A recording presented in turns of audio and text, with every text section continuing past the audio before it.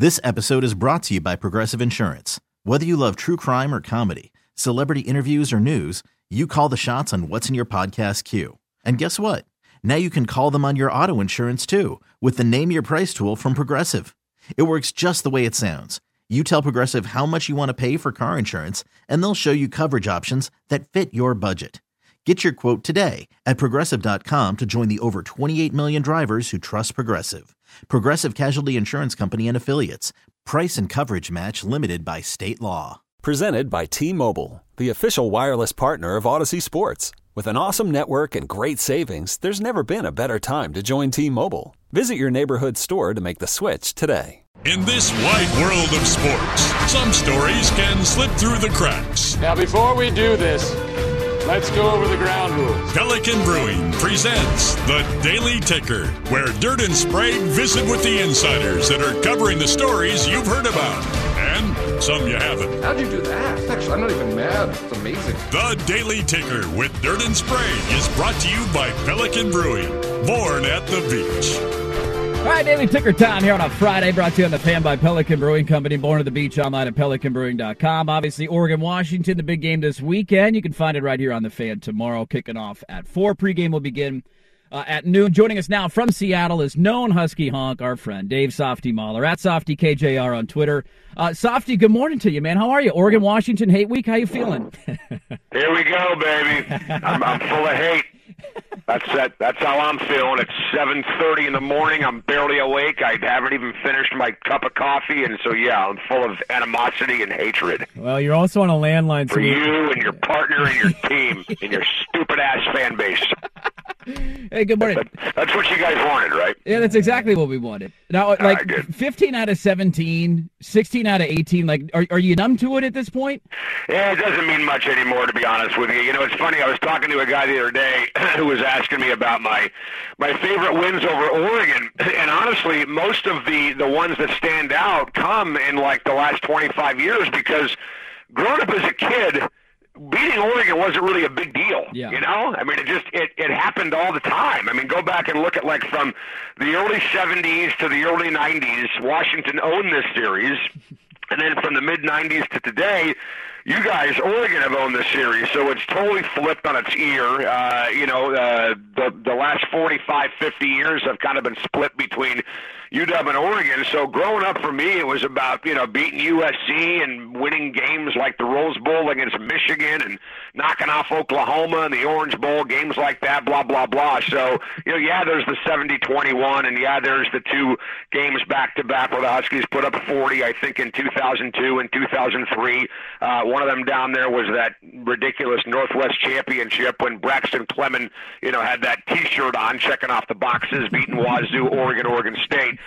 But it's amazing how if you're a Husky fan, guys, and you're in like your late 20s, early 30s, you don't know anything different than Oregon dominating UW, and that makes me nauseous. Well, let me ask you, though, the coaching side of this, Softy, because last year obviously was what it was. What have you learned about Kalen DeBoer and just how you're generally feeling about where this direction of the program is going for you guys up there? Well, I think you got to feel good about it, but you also got to wonder what the hell Jimmy Lake was doing on defense when it came to recruiting, because look at the cupboard that Dan Lanning took over versus the cupboard that Kalen DeBoer took over, at least on that side of the ball. I mean, there's some problems with the secondary. I know that down there in Eugene. We can talk about that in a second. But, Washington's used to having some defensive backs that can play in the NFL.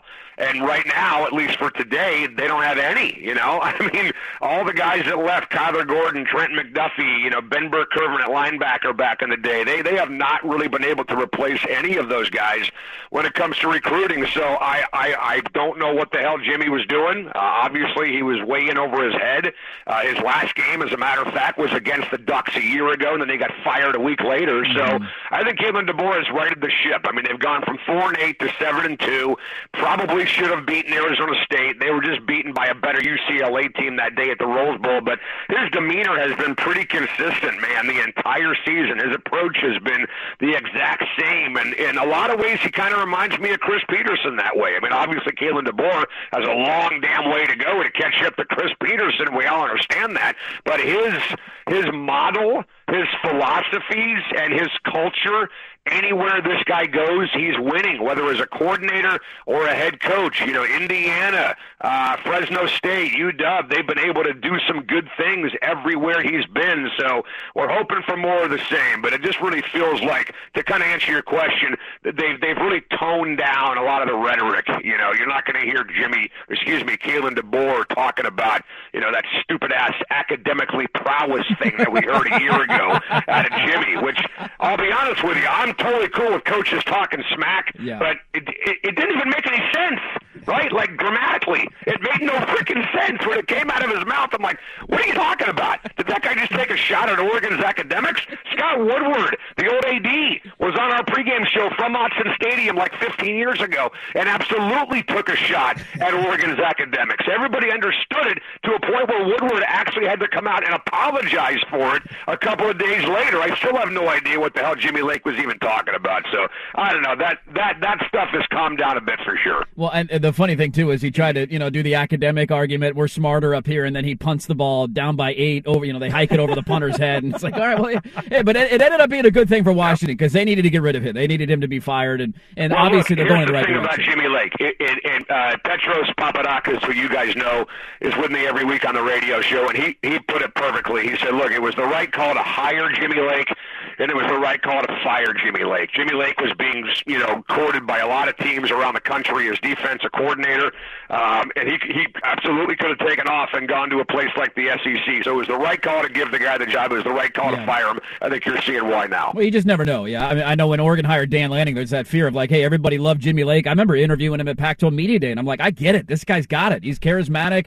I see why the players love him, and it just never translated, which is weird. But let me ask you this, because clearly they've upgraded as a coach, and their offense is back to, being a modern-day offense instead of being stuck in like 1975, where the missing link for them going forward is going to be what you pointed out, and that was how the recruiting fell off under Jimmy Lake. Like, you look at the 2023 class right now, I know Washington's third, but the number of 4- and 5-star prospects that are going to places like USC and Oregon, there's a huge gap between the top two and where Washington is at. I know Tracy Ford's bringing a ton of kids from the Seattle area down to this game in Eugene this weekend. Like, are you seeing, I don't know how closely you follow the recruiting stuff, but are you seeing inroads made there? Because you can be as good X's and O's wise as you want, but as you know, defensively right now, you got to have the Jimmys and Joes if you want to hang.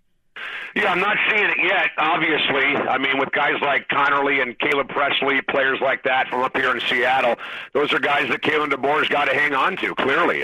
He just hasn't been up here long enough to get those guys convinced to stay home. I mean, whoever the head coach at Oregon is, you guys know this, is going to have a gigantic machine behind them, when it comes to the amenities and when it comes to the marketing. And I think that resonates with kids. The NIL resonates with kids. The deal that Connerly got from you guys down there is different than the deal he was going to get up here in Seattle. So, it's time to start kind of, rocking the boat a little bit, I think, in that regard. If you're Kalen DeBoer and the coaching staff, there's no question about that. But this game will go a long way in, I think, changing perceptions. If Washington can go down there and win this game as a 13.5-point underdog, I think you're going to start to turn a lot of eyebrows. Do I think Washington's going to win the game? No, I don't. Would I be shocked if they did? No, I would not. I look at two teams in Oregon and UW, and frankly, look, I mean, Oregon deserves the ranking. There's no doubt about it. Every team behind them, I think, you can make a case that Oregon's better than they are, but you mentioned the gap in recruiting. I think there's a giant gap from the top 2 or 3 teams in the country to everybody else in the nation. I see an Oregon football team that I think if they played Georgia again would get their ass kicked again the second time. How do you compete with teams like that when you can't play pass defense? How do you compete with teams like that when you can't get off the field on third down? Oregon's 126th in the country on third down, so they may be good enough to make waves in the Pac-12 and maybe even beat a team like a USC in the championship game. But if Oregon does make the Final Four, my one wish is they play Georgia again and get destroyed all over again. Softy, I'll ask you. You just said it there. If they win, you wouldn't be surprised. I won't be surprised if UW keeps this one close, but I'll ask you, if UW's winning, what does that look like? Because defensively, they're not strong, as you note. Offensively, we know what they can do. How does UW win that game? It just means Oregon can't stop Michael Penix and Roma Dunze and McMillan and Taj Davis and Giles Jackson. I'm watching a guy in Ryan Grubb, the offensive coordinator guys for Washington. He's calling plays, and he's got multiple receivers running wide open.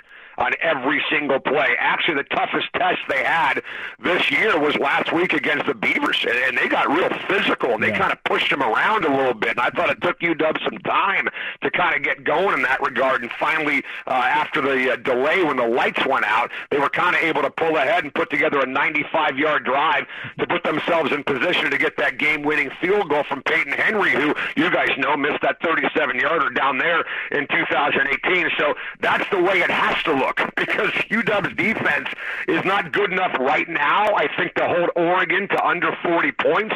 They've scored 40 points, as you guys know, in every single game since the Georgia game. Bo Nix as a runner scares the hell out of me. That second option with him and his legs is a major problem. That running game, the offensive line, is obviously a death by 1,000 paper cuts. So I just think that this is going to have to be one of those games where Michael Penix and those wide receivers are going to have to just continue to do what they've done against everybody, and that's just put up 35, 40-plus points in this game and hope that this is a shootout. Otherwise, they got no chance. You want a business idea? You should start an OnlyFans account and charge Duck fans to watch you live streaming this game.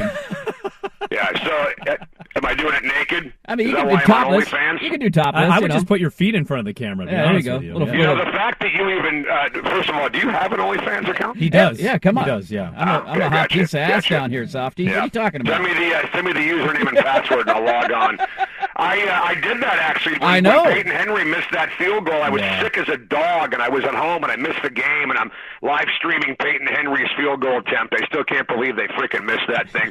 You can put some of that on Peterson, I guess, if you want, for pulling up too early on the offense, but my God, what a memory. Softy, I believe that game is what led you to block my co-host that day, because I think he barked at you on Twitter. Unblocked. I'm back, baby. There's 1,000 other things that you deserve to be blocked. I should unblock you and then just mute your ass. You already unblocked me. Muting is the greatest thing in the world. Muting is the greatest thing in the world. If you want to look up his OnlyFans, it's Dirty Duck 420. Dirty Duck 420. Yeah, Dirty Duck 420. Okay. All right. Well, and I'm going to be on with Penix Power. Penix Power. Well, I'm going to be on with Furness later, so a Coug and a Duck are going to get together and hate on the Huskies. Hey, enjoy the game. We always have enjoy having you on to get some folks riled up. At SoftyKJR on Twitter. Go give him a follow on Twitter. Be nice to him, or he might block you. And we'll do this again soon. Thanks, Softy. All right, go Dogs. See you, boys. You could spend the weekend doing the same old whatever, or you could conquer the weekend in the all-new Hyundai Santa Fe. Visit HyundaiUSA.com for more details. Hyundai, there's joy in every journey.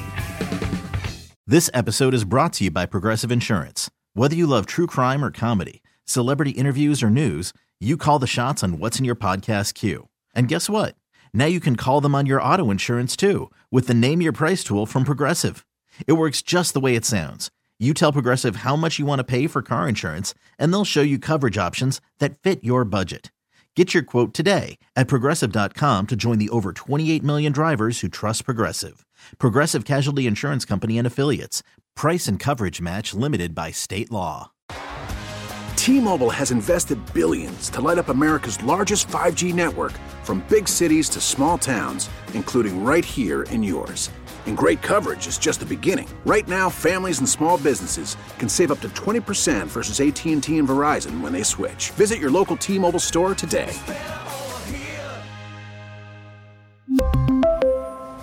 Plan savings with 3 lines of T-Mobile Essentials versus comparable available plans. Plan features and taxes and fees may vary.